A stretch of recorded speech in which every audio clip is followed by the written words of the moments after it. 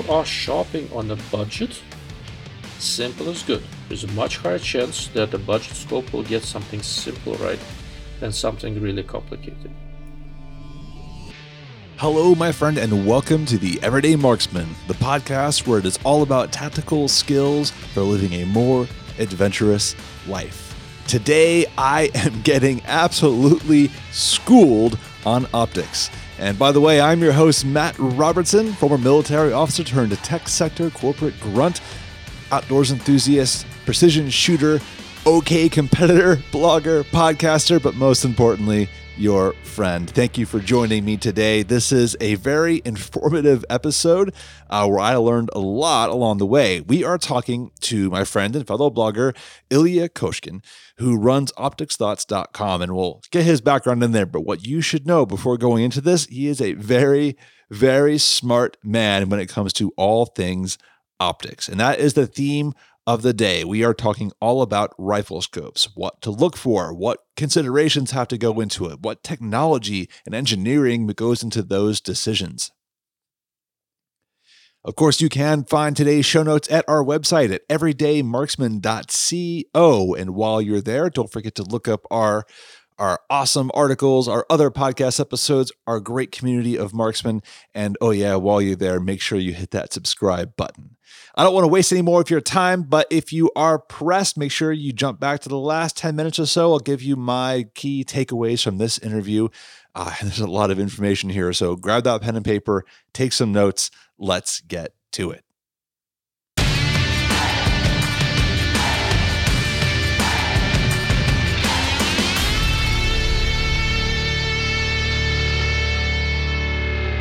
ILya, welcome to the Everyday Marksman. Thank you, Matt.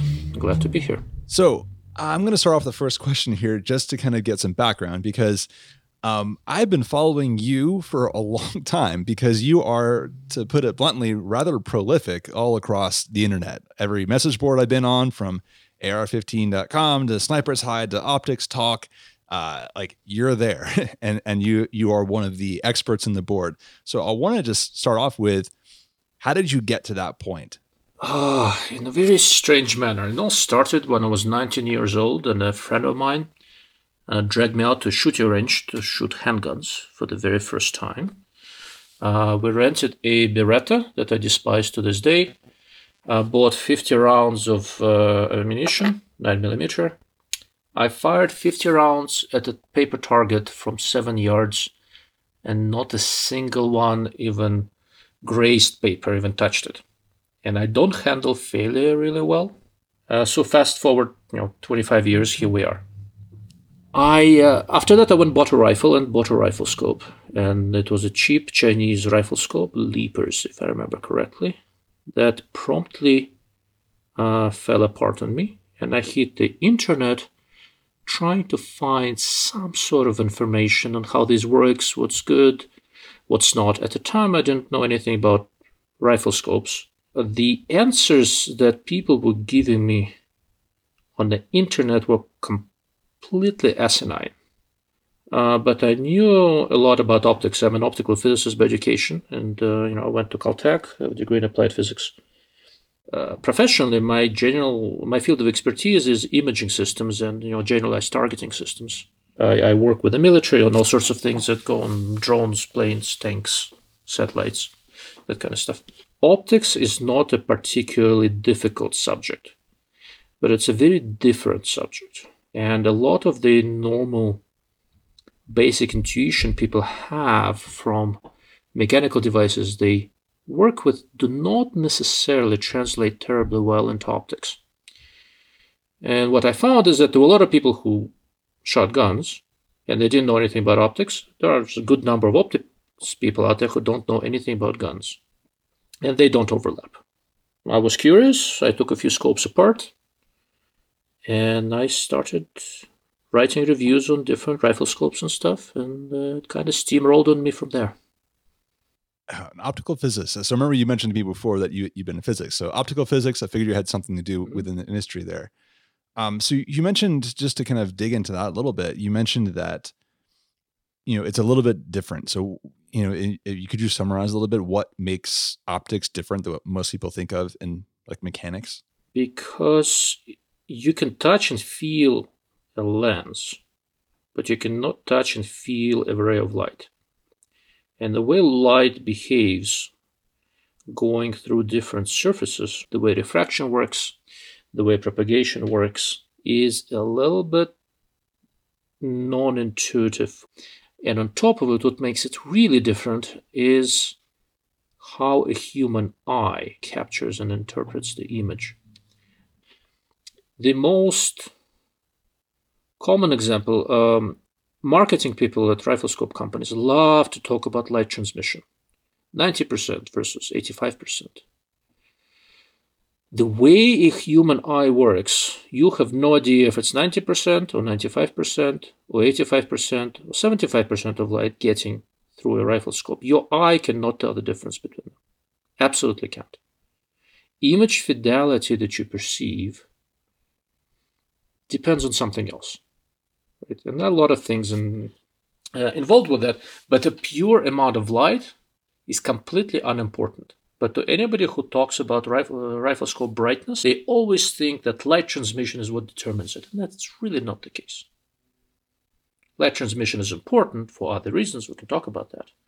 But image brightness and light transmission don't necessarily have a particularly good correlation. Some of the scopes with the highest light transmission will not look bright to you, will not look sharp, will not look good. Another good example is riflescope tube diameter. How many times have we heard, oh, if it's a larger tube diameter, it means it lets more light through? Everybody who's ever seen a garden hose goes, well, larger diameter garden hose lets more water through.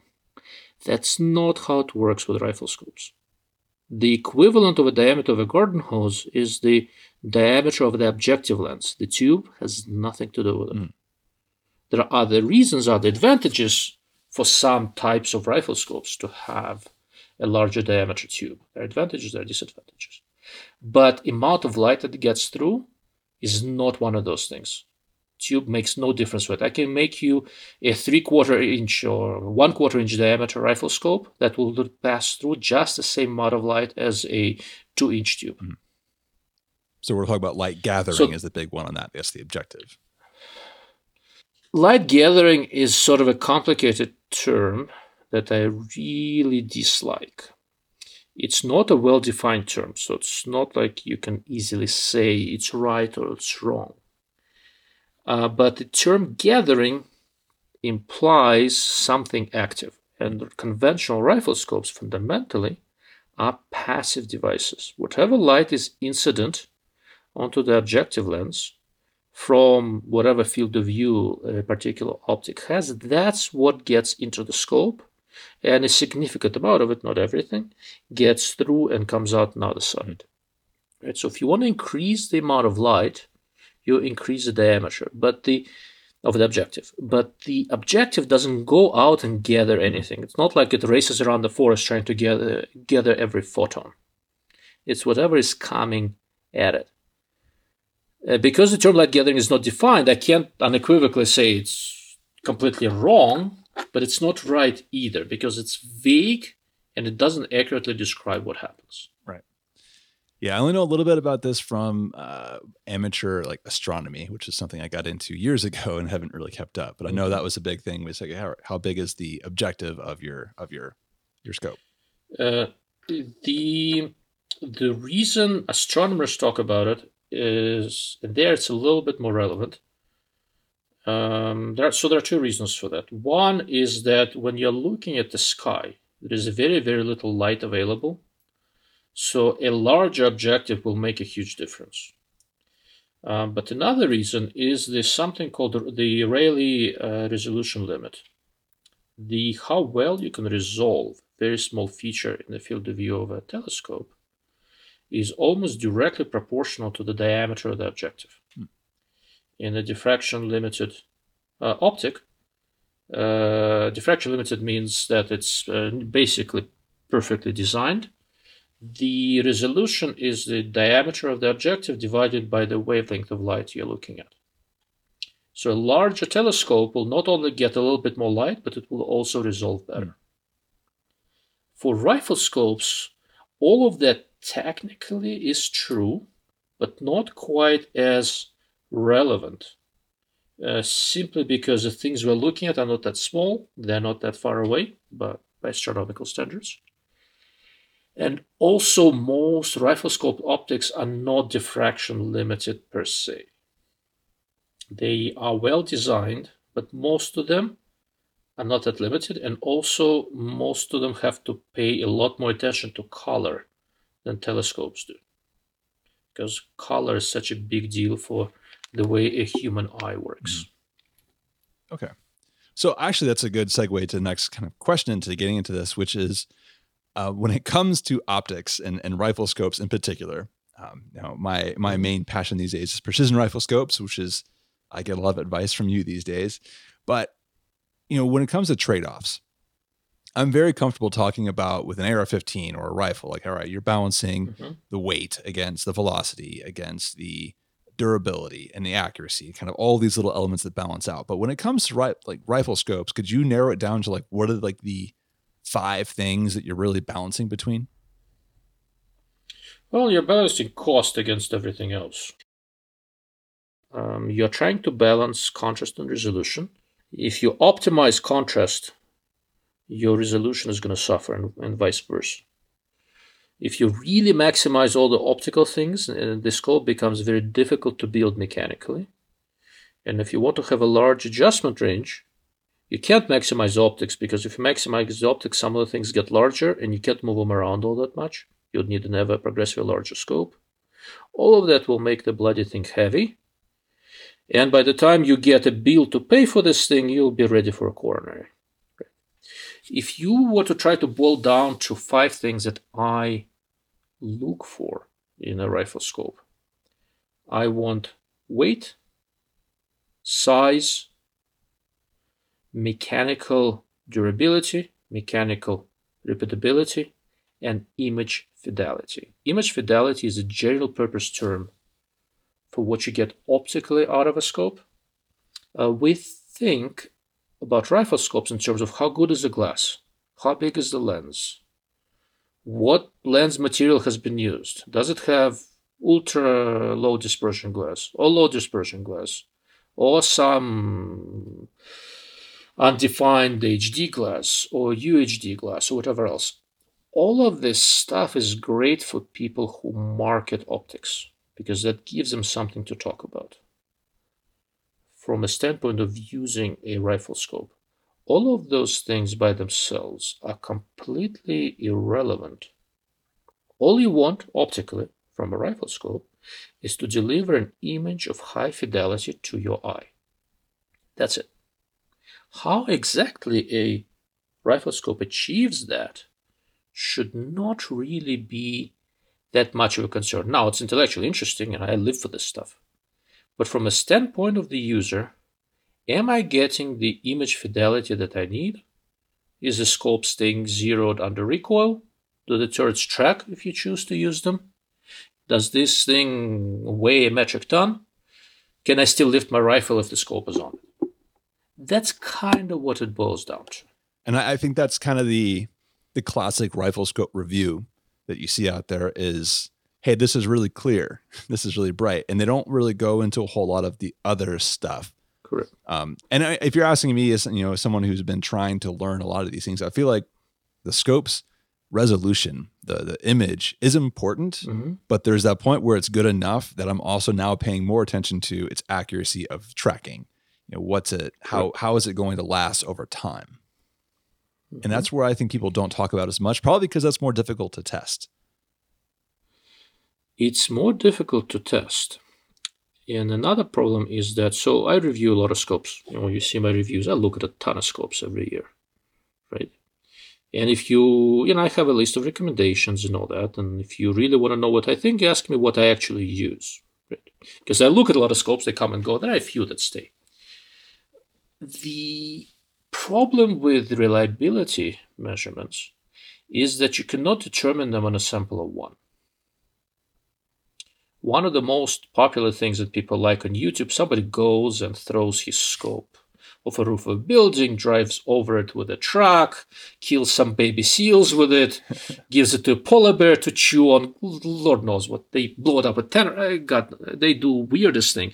And when the scope breaks, they go, don't use it. It's not reliable. It's a sample of one. It is statistically insignificant. By torturing one sample of a product, you can tell nothing. There is a really well-known YouTube reviewer, guy, Aaron something, Sage Dynamics. Seems like a really good guy, a very good shot. I saw him once put a red dot sight on his pistol, stand by a wooden post, and cycle the slide 50 times in a row. The red dot sight that was not designed for this broke, and he immediately announced this is not for duty use, maybe target shooting. This is the stuff that gets clicks. This is the stuff that people focus on. And with all respect to Aaron, if I ever have a chance to go take a class from him, I will. But Lord, does he not understand statistics and reliability. Optical quality, on the other hand, while there is significant, sometimes sample-to-sample variation, a lot of this is designed in. If I look at one scope and it looks good optically, there is a really high chance that the rest of these will be quite good. There will be some variation, but it's not going to be as much. While on durability, there really isn't anything I can say offhand off of one. If I take a scope, I use it for a few years, I do a few things with them, I check the turrets and all that. It's indicative of something, but it's not conclusive. The only thing that's conclusive is when a few thousand of these are out in the field working well, then we know. So really, we're getting into the engineering of things now. Anybody can talk about like favorite scopes and what's your favorite reticle design, but I think really what I'm interested in learning more about is these design decisions that go into, like you said, built it in. So why would you, for instance, pick an erector ratio of 4 or 6, or how does that affect the cost of something, right? Versus a fixed magnification? Yes. Well, so the larger the zoom ratio, the more complicated one of the optical systems is. The Riflescope has 3 optical systems in it: the objective, the erector system, and the eyepiece. If you make one of them more complicated, the other ones will have to start getting a little bit more complicated as well. But the biggest impact there is on the erector design. That's where magnification happens. One of the things that happens, so the beam as it travels through the scope and the light beam, as it travels through the scope and goes through different optical elements, all sort of stuff, it changes size. And the larger the magnification ratio, the larger is the ratio between spot sizes in front of the erector system is and behind the erector system. Front focal plane and second focal plane, right?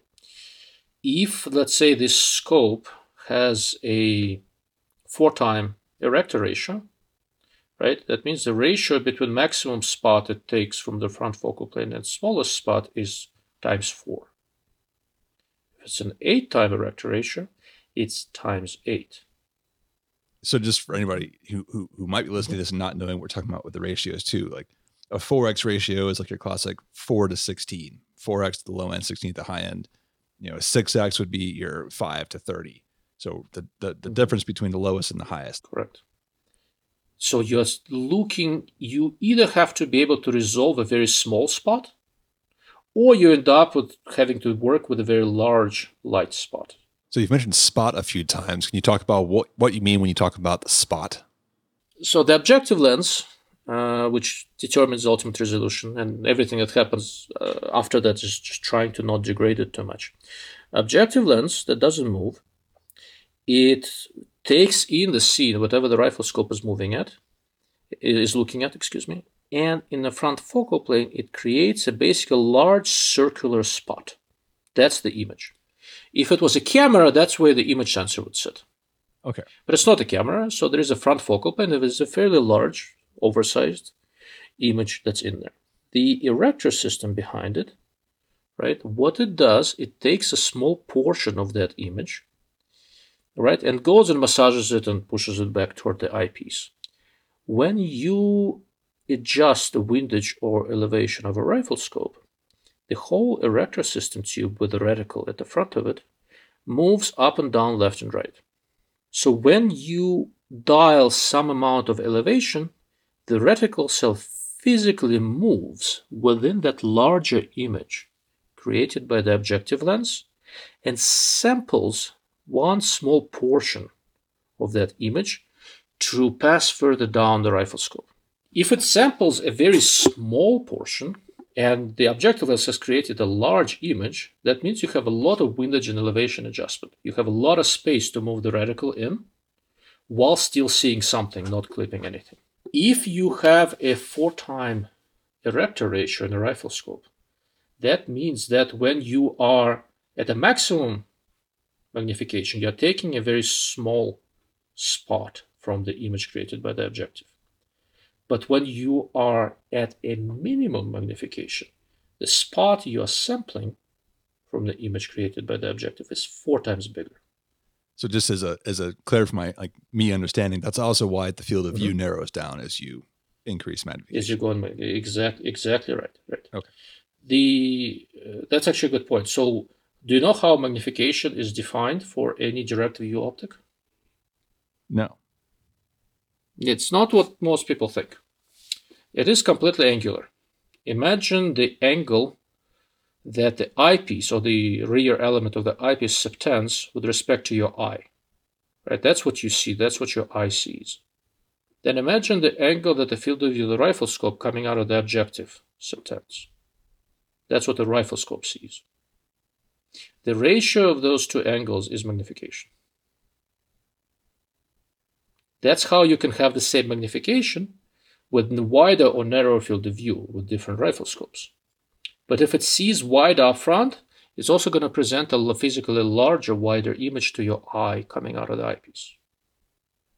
And if you go lower in magnification, if you think about these angles, you start seeing a larger angle coming out of the objective of the riflescope. The angle of field presented to your eye from the eyepiece remains the same, but you are seeing a larger angle through the objective. This stuff is easy to draw and not so easy to explain in words. I think I have a couple of videos on YouTube actually talking about this. I will link to those in the show notes to this one. Where was I? Yeah. So let me finish the point, right? So let's get back to the image created by the objective lens. Right? If your erector ratio is not 4 times, but let's say 8 times, like one of my favorite riflescopes is a 3-24x52 March. Right? The lowest magnification is 3, highest magnification is 24. The erector ratio is 8. Okay. So in order to do all of that in a fairly compact scope, March has to make an incredibly high quality objective lens where at a high magnification you can sample a very small spot and still see good resolution. If you were to make this riflescope in such a way that the spot the erector system samples is larger, you'd end up with a much larger tube and all the other subsequent optical elements also being much larger. It's much easier to make a high erector ratio riflescope with a large tube and long body. Much harder to make it compact.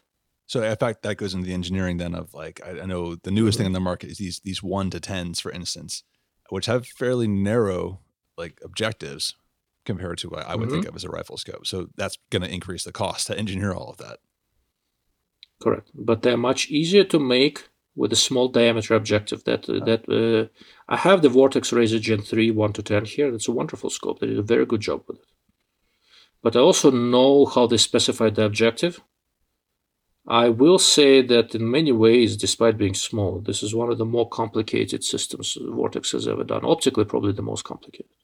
So continue on this thread of engineering. One of the things that I thought about when it came to the turrets and adjustments, aside from the whole, like I'm going to do locking, non-locking, okay, that's interesting. That's more choice, but the underlying mechanics of it, I don't know what kind of compromises go into making accurate adjustments. Turrets are mechanical in nature. There are multiple complications there. From a durability, repeatability standpoint, you want You want internal stuff where their teeth are for the clicks and all that sort of stuff. You want that made out of some fairly hard and durable metal. There's a big push towards stainless steel. A lot of these used to be hardened brass, stuff like that. Big push towards stainless steel. It's a little bit harder to cut and all that, but it stays better. And when you do everything from stainless steel, you also avoid the galvanic fusion. When you have dissimilar metals, they can fuse over time if you don't touch them. So that's one major problem. Another big issue is that when you dial a turret, there's a step that goes inside the scope, which either pushes or pulls on the erector tube. So the erector tube physically moves. That's what moves the reticle, right? And that's what changes the point of aim. As the erector tube bends, it changes its angle. You have to have an extremely consistent contact between the stem that comes from the turret and the body of the erector tube. Otherwise, as it goes at a more severe angle, your click values can change. Make sense? Yeah. So the further off you get from the ideal contact, let's say that's center, then just the touch points get less quality, so you don't get that exact 0.1 mil per. Correct. Now, high quality scopes have resolved that. There are multiple ways to solve that issue, but they all take space, and they all require some very precisely engineered and very small pieces. Getting tracking right in principle is not that complicated, but you just have to cut things precisely and maintain tolerances and willing to discard a lot of stuff that doesn't pass QC. Complications really start when we start adding too many features. This kind of comes back to compromises.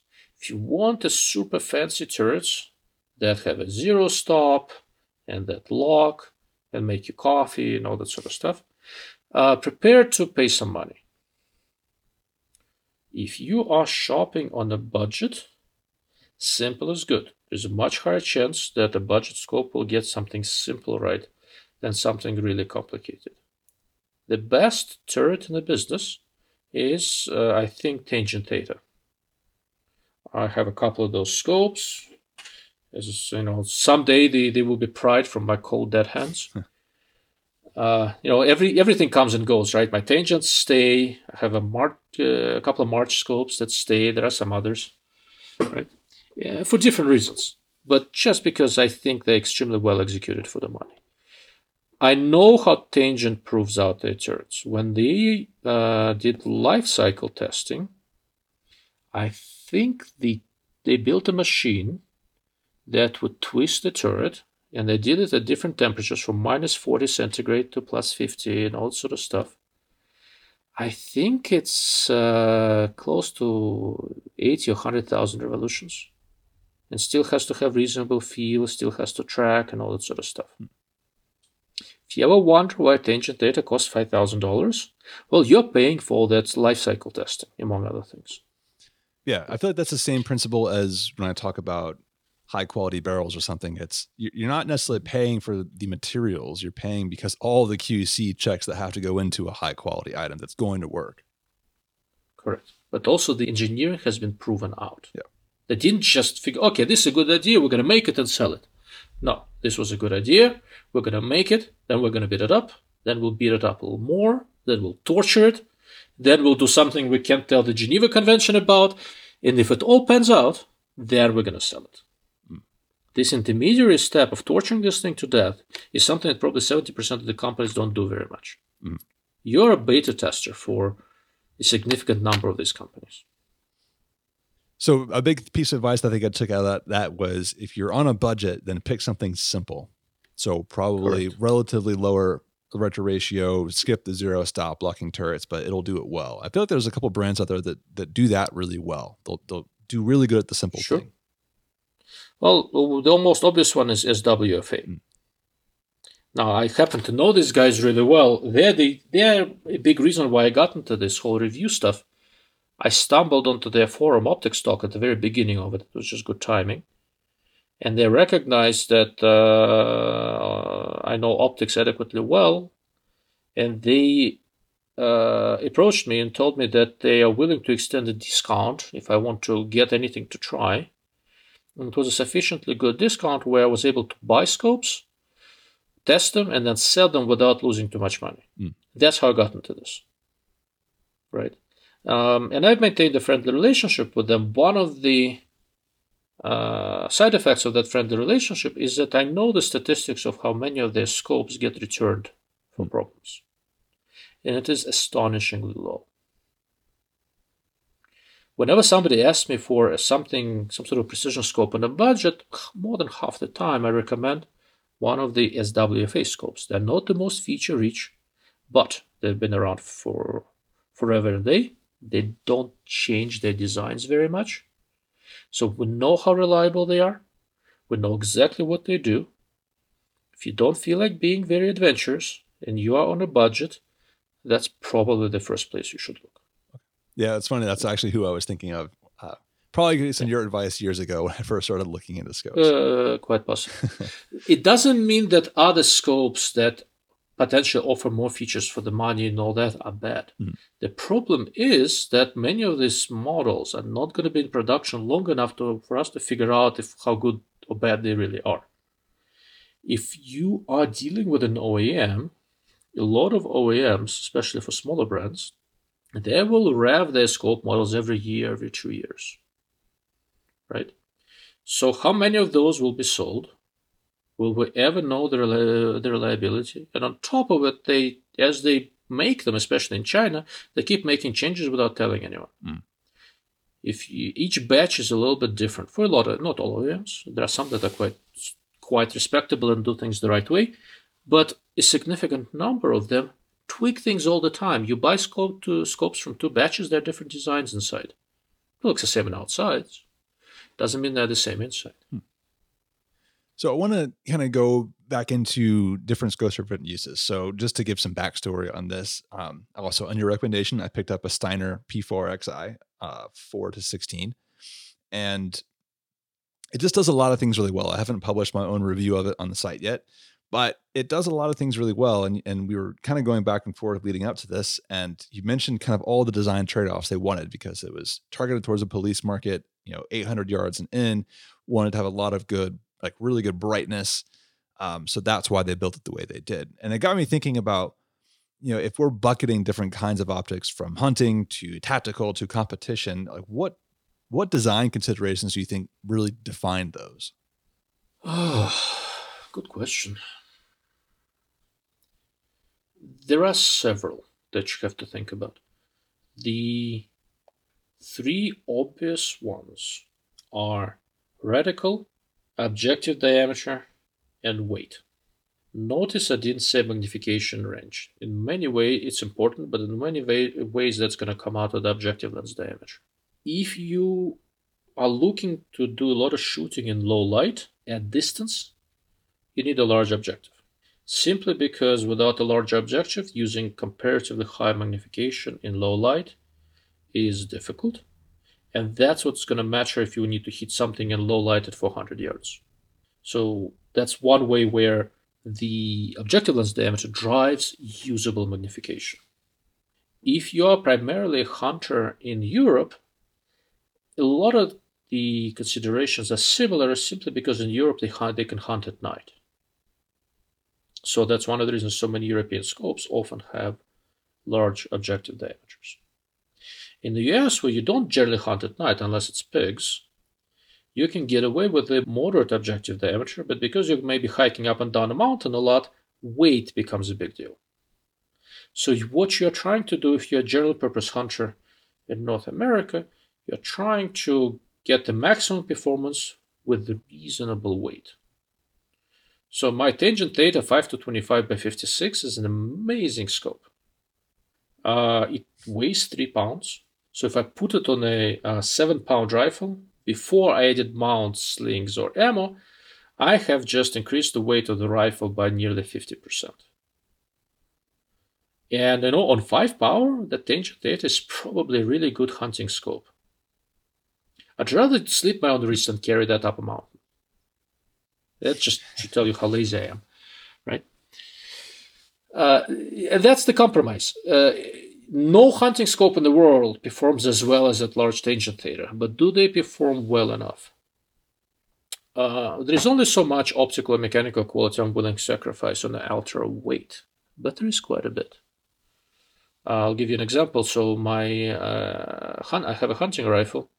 It's a Browning BLR takedown in 300 Winchester short magnum. The scope that's on it is a 1.5 to 8 by 32 millimeter objective. It's a Vortex Razor HDLH, which unfortunately has been discontinued. It's a wonderful little scope. I can use it in the dark, up to 6-7 power quite comfortably. It weighs 13 ounces, I think, right? And does not affect the balance of my rifle, and I can shoot really well with it. Is it the best 800-yard rifle in the world? No. Is it sufficient for me for any distance where I'm competent enough to shoot at a living thing? Yes. Is this the best general-purpose hunting scope? No, too small. Modern day, in the past, the general-purpose hunting scope was a 3 to 9 by 42, or 3 to 9 by 40. There is a reason for it that kind of a design does everything well, but technology moves on. Now, a general-purpose hunting scope is a 3 to 15 by 42. Right now, if you want general-purpose performance for everything you can do, that is pretty much something that you should be looking at, roughly around that size. If you are looking to do more low light, you may bump up the objective. If not, then that's the configuration you want to have. The best general purpose quote-unquote crossover scope in the world right now is March 3 to 24 by 52. So I happen to have that one. And it is comparatively lightweight, and it does everything reasonably well. It's not the best high magnification scope, it's not the best low magnification scope, but as a compromise between different things, it's as good as we currently have. Yeah, and just to go to the competition world, then people who are really the precision shooting, I feel like they're less concerned about weight, and then depending if they're shooting at night, I mean, I really think they're more about that resolution at distance, but I feel like they're really big onto the turrets. Like, how do I adjust my turrets quickly? Easy to grab kind of thing. Yes. They are big on reticles, turrets, and depth of field. So you're talking about PRS type shooting, practical rifle shooting, right? Because when you talk about competitions, there's also F-class and bench rest. Yeah. And that's different requirements. If you're talking about a PRS type scope, arguably, it needs to stay zeroed, turrets need to track, and it has to have a reticle you can use. Those are the biggies, and everything else comes after these criteria are satisfied. To give you an idea of how important the reticle is, for example, the early success of colors in PRS, back when the guys who currently are behind the zero compromise optics, they used to be colors. They made colors the big name in PRS that it is, basically on the strength of really good reticles, the SKMR series reticles. There was no other real good reason for colors to be successful in PRS other than those reticles, and they were ahead of the competition in terms of reticles. Now a bunch of other people have good reticles, and colors popularity in PRS is going down a little bit, despite all the sponsorships and all that stuff. Because while their scopes are very nice, in many ways, competition has caught up or surpassed them. Another example is tangent data that I keep on bringing up. The traditional reticle they had was the Gen 2 XR, which is a nice general-purpose reticle, but it's not the best competition reticle. So they made Gen 3 XR. No other changes to the scope. And I think last year, when Gen 3 XR came out, the number of tangent thetas on the field went up by, 500%. Because optomechanical, it is the best scope in the world right now. But if it didn't have the right reticle for PRS, I mean, they'll complain, but they won't use it. I know. I think there's still this internal debate. I don't want to go down this path, but tree reticles versus the traditional cross reticle. I think that's a lot of personal preference. But when it comes to reticles, and I know you designed a couple for a scope I reviewed, Optica 6. What are the considerations you think go into a well-designed reticle? Oof, that's a separate podcast. Okay. So for general purpose precision shooting, a 3 reticle is not required. I happen to like them, and I'll talk about that in a moment and why. But it's not required, and then they do introduce significant downsides for some things. In PRS, a good 3 reticle is almost required because most competitions have some sort of a stage where they're not allowed to dial. If you're not allowed to dial and there is any sort of wind, you have to have some sort of a 3 reticle. Otherwise, you're aiming with an empty spot with no references nearby. So most PRS scopes have some sort of a 3 reticle at least available. Okay. The downside of a 3 reticle is that there is a lot of crap in the image, and when you're trying to see splash, trajectory, all that sort of stuff, you don't want to be blocking all of it. On top of it, when you are looking at a well-designed reticle, a few things happen. One of them is that there is a primary aiming point. That's the center crosshair or floating dot or whatever the reticle has. And your eye has to naturally go to that primary aiming point. One of my least favorite 3 reticle designs are the Horus reticles, which vary from manageable H59 to an abomination like a Tremor 3. One of the reasons I dislike those things is that they throw a ton of stuff in there, presumably to impress mole ninjas. And most of that's completely useless if you never use them. You're a precision shooter. If a reticle has 30 milliradian of holdover, how many times have you used holdover at, let's say, 27 milliradian? I shoot subsonic blackout to 1,000 yards. That takes around 50 milliradian or close to it. And I dial for that mostly, and combine it with the reticle and all sorts. Outside of that, there is not a damn thing you can do with it. But there are other issues with it. Most of the aiming you do on a regular basis, you want to do somewhere toward the center of the image because it's natural for us. That's how human brain works. That's how we aim. And most rifle scopes have a certain sweet spot. And if you go outside of that, focus changes, parallax changes, there is some distortion. The distortion and all those focus changes still allow you to see the target reasonably well, but oftentimes it introduces problems with aiming. So the way I tend to shoot, with most common calibers, within 500 yards, so I like to use the reticle because it gives me reasonable precision and I can do it very quickly. Once we go beyond that, I tend to dial and then do corrections with the reticle, but that way I can always stay in a general vicinity of the center of the reticle. In practical terms, I very seldom use reticle holds more than 4 or 5 milliradian away from center. And if you saw my Meopta reticle design, I made the tree as unobtrusive as I could. Yeah, and that's actually what I really liked about it compared to some of the other ones I've seen. Yeah. So in a scope, the Meopta you looked at is a 5 to 30 by 56 design, right? And the way I try to size the reticle, I don't want to see the tree below 10 power, or at least not easily. That's roughly, I do most of my shooting between 12 and 15, 12 and 18. I use high magnification to dial up, to look at wind, mirage, that kind of stuff.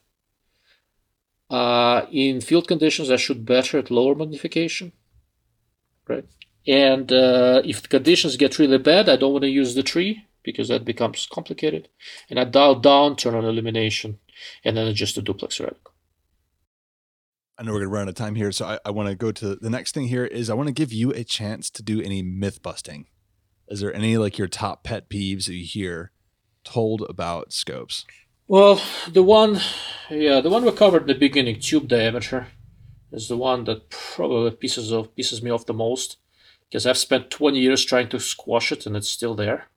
The biggest thing is not so much myth busting. It's more of a looking at the fundamentals. We live in a very competitive world where a lot of products have very widely varying feature set. And we become so focused on features that we forget about fundamentals. And this kind of stuff really drives me up the walls. The next guy who comes over and asks me to validate his purchase of a $150 monstrum scope that goes from 10 to 70,000 power and makes a wonderful paperweight, I might blow a gasket. I gladly and joyfully field a lot of questions. These days, probably half of the time when people ask me a question, they are trying to get me to validate the purchase they already made. And I tell them to, next time, ask me before you buy this piece of crap. I think there's a hard point in this where, even in the last 20 years, going back to 2000 at this point, there's been, I feel like, so much more competition and advancement that things that used to be $3,000 20 years ago or didn't even exist, you can get reasonably affordably today. It's just gotten cheaper across the board to do some really high quality stuff. So everybody's trying to compete on the minutia. The fundamentals for most scopes up there are not as well worked out as you would think.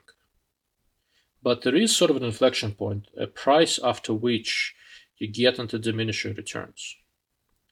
With hunting scopes, it's about $800. Once you go much above that, you're starting to get into diminishing returns.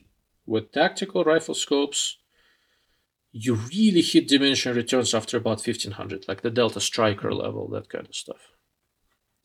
With red dot sights, as much as I love aim points and a few others, unless you're putting your life on the line, you start getting diminishing returns after about $300.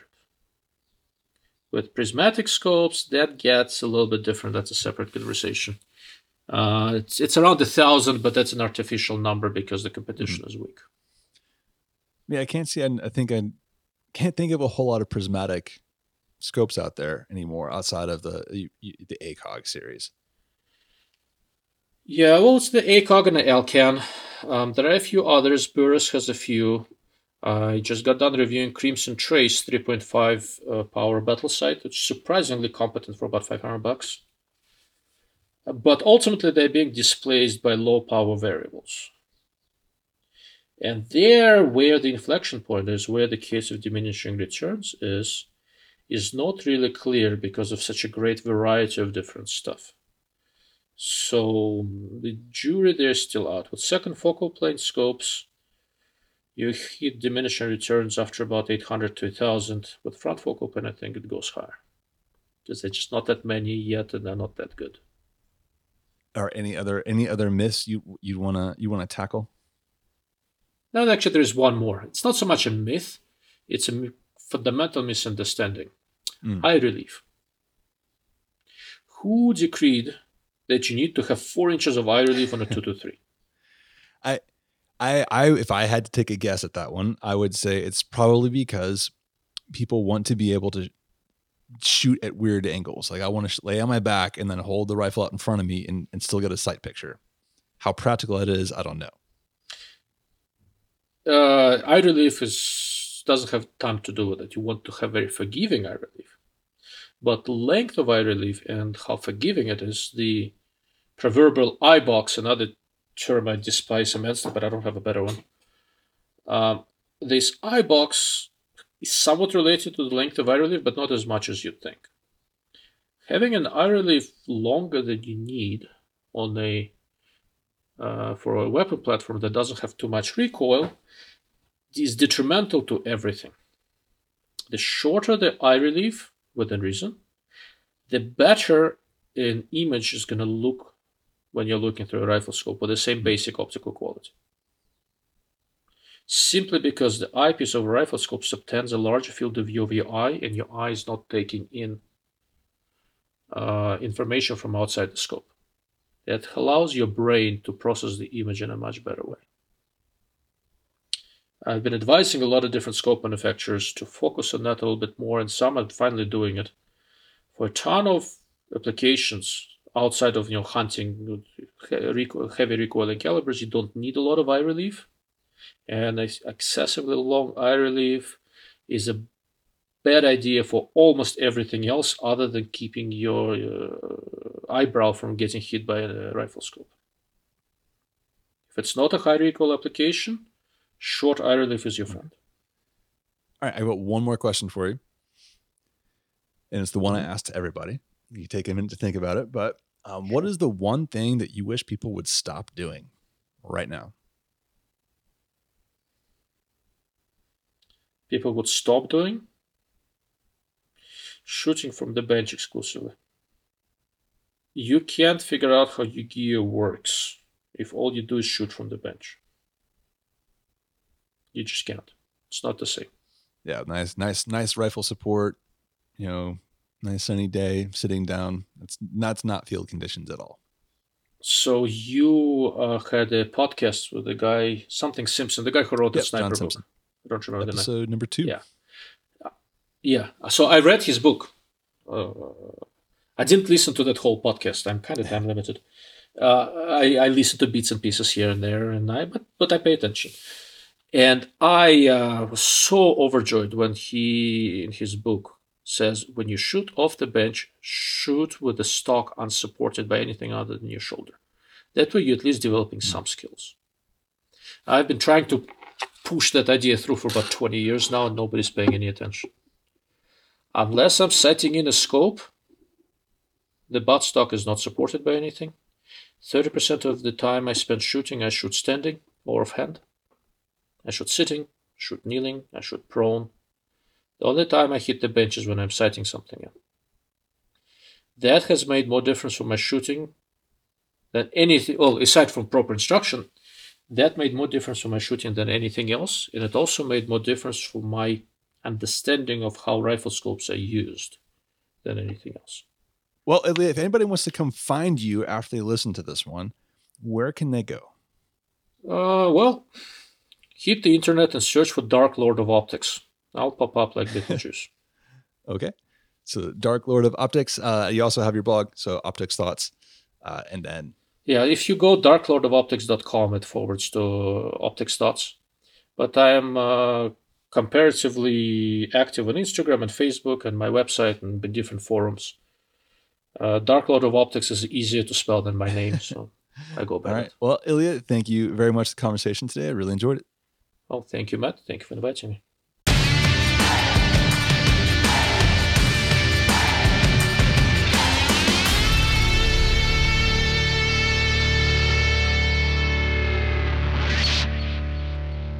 Okay, let's talk about my key takeaways from this interview with ILya. There was a lot of information in here, so it's going to be difficult to narrow it down to just a few, but I'm going to do my best. And number one, I'm going to lead off with the very thing that ILya says he is on a warpath to dispel, and that is larger scope tubes do not mean more light passing through the scope.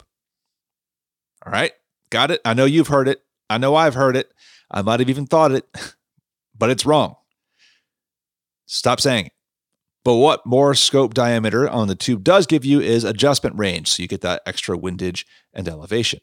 What does affect the amount of light entering the scope, however, is the objective diameter. So, 32 millimeter on a small end, 42 is the classic hunter range, and then up to 50, 56 millimeter. And the reason you would want more light coming into that objective is to get brightness. So if you're shooting anything towards the darker hours of the day, dusk, dawn, or nighttime, in case you're doing tactical or law enforcement style shooting, then you want that larger objective to help you out. Key point number 2 for me is that everything is a compromise. You cannot build an optic that's going to cover all the grounds and yet still be something you can afford. So you have to choose between the weight, the durability, the adjustments, and how accurate they are, mechanical soundness of it, the fidelity of it, and all the complicated bits on the inside. And if you can afford to go that route up to the $5,000 scope range, as ILya pointed out with Tangent Data, then cool. But I realize, as the everyday marksman, that is not something that everyday folks are going to be able to jump for, or it's going to be a once-in-a-lifetime investment. So, in that case, if you are going to be thinking on the more budget-friendly end of things, keep it simple. Look for the things that are done really well at the basic level. I think ILya gave a great example in there of SWFA. I've definitely enjoyed their products in the past, and I continue to recommend those as well. They do the basics really well, and they're going to kind of skimp on the fluff stuff that marketers love to go after. Speaking of that, as I've said many times in the past, you need to look past marketing hype a little bit and know that when a marketing guy is talking about something as a cool new killer feature, it may or not mean anything. A great example ILya mentioned was talking about light transmission. Some people will talk about, I've got 85% or 90% or 95% light transmission, but the reality is the human eye doesn't work that way. The human eye doesn't care. It all comes down to how the scope is actually going to set up with the coatings and how well it produces resolution. So the human eye works differently. Key takeaway number 3 comes down to knowing your use case. Now, we had a little discussion there talking about, what would a hunter want versus a competitor versus a tactical shooter. Hunters are going to care a lot more about weight, and you're shooting primarily in daylight hours, meaning that you can get away with a lighter weight scope because you're going to have to mount that to the rifle and you want to make sure it stays light. And because you're shooting in daylight, you don't have to worry as much about how bright the optic is going to be at those late hours in the evening or really early in the morning. If you're a competition shooter, it's really going to come down to the reticle and how well the turrets track and return to zero. So that's the most important thing. Don't care as much about weight. In fact, in competition, weight's kind of your friend because that helps absorb some of that recoil. As a tactical shooter, then you are definitely concerned about maintaining accuracy, brightness, especially if you're doing anything in the evening, and also intelligent reticle designs. Now, some interesting points that came about with reticle designs. A lot of it's personal preference, but ILya did talk about how the eye tends to want to do things in the middle. There's a sweet spot. So you want to look at reticles that help you focus on doing that. When it comes to second focal plane, first focal plane, all that stuff is interesting, and there's definitely a preference for first focal plane or well-designed first focal plane reticles. But you want to be able to stick to the middle, and that means a lot of these products out there that have these massive trees that go down 30 mils of holdover, not that practical, because you're probably never going to have to hold over that far, and they draw your eye further away from the center aiming point, which is not something you want to be doing. So I thought that was a good takeaway there. Now, one more that I want to share with you is just some of those key price points for the diminishing returns. I know it's not a popular topic to talk about something that the inflection point where you go from diminishing returns is actually something that's pretty expensive, but it is true. So the examples we got in there was for hunting scopes. Really, once you cross that $800 threshold, then you're starting to get less for your money as you go higher and higher. For tactical scopes, you're talking about $1,500. You're paying for less and less after that. And then when you get to red dot sights, you're about $300. Paying more than that, you get into your aim points, and that's really paying more for durability. But optically, they'll work great. And then low power variables, you're looking in that $800 for the second focal planes, and then on up into the thousands for the first focal planes. Now, does that mean if you buy something significantly cheaper than that, such as I just bought a $500 scope for an upcoming 22 long rifle project, which you're hearing here has been dubbed the noisy cricket by a lot of my readers? No, it's probably going to be fine, but know what you're trading off when you make that decision. Okay, that is my key takeaways. I hope you enjoyed this interview. Before you head off, I just want to say thank you for listening. I hope you're doing well. We are recording this right at the beginning of June as I'm making this statement here. And I know people have been crammed up and cooped up for a couple months, and tensions are running high. So I hope you're doing all right. Take that moment just to de-stress. And hey, if you're a member of our community at community.everydaymarksman.co, the Marksman's Quarter, as we call ourselves, and make sure you connect with everybody, check in with everybody, tell us how you're doing, and share what's on your mind. If you're not a member of our community yet, then still go by community.everydaymarksman.co and sign up to get on that waiting list. So the next time we have openings, I'll make sure to get you that invite, and you can join up with a bunch of like-minded folks who are really just trying to improve our lives through the study of tactical skills. All right, that is it for me. Have a wonderful weekend. I will catch you next week. See you later.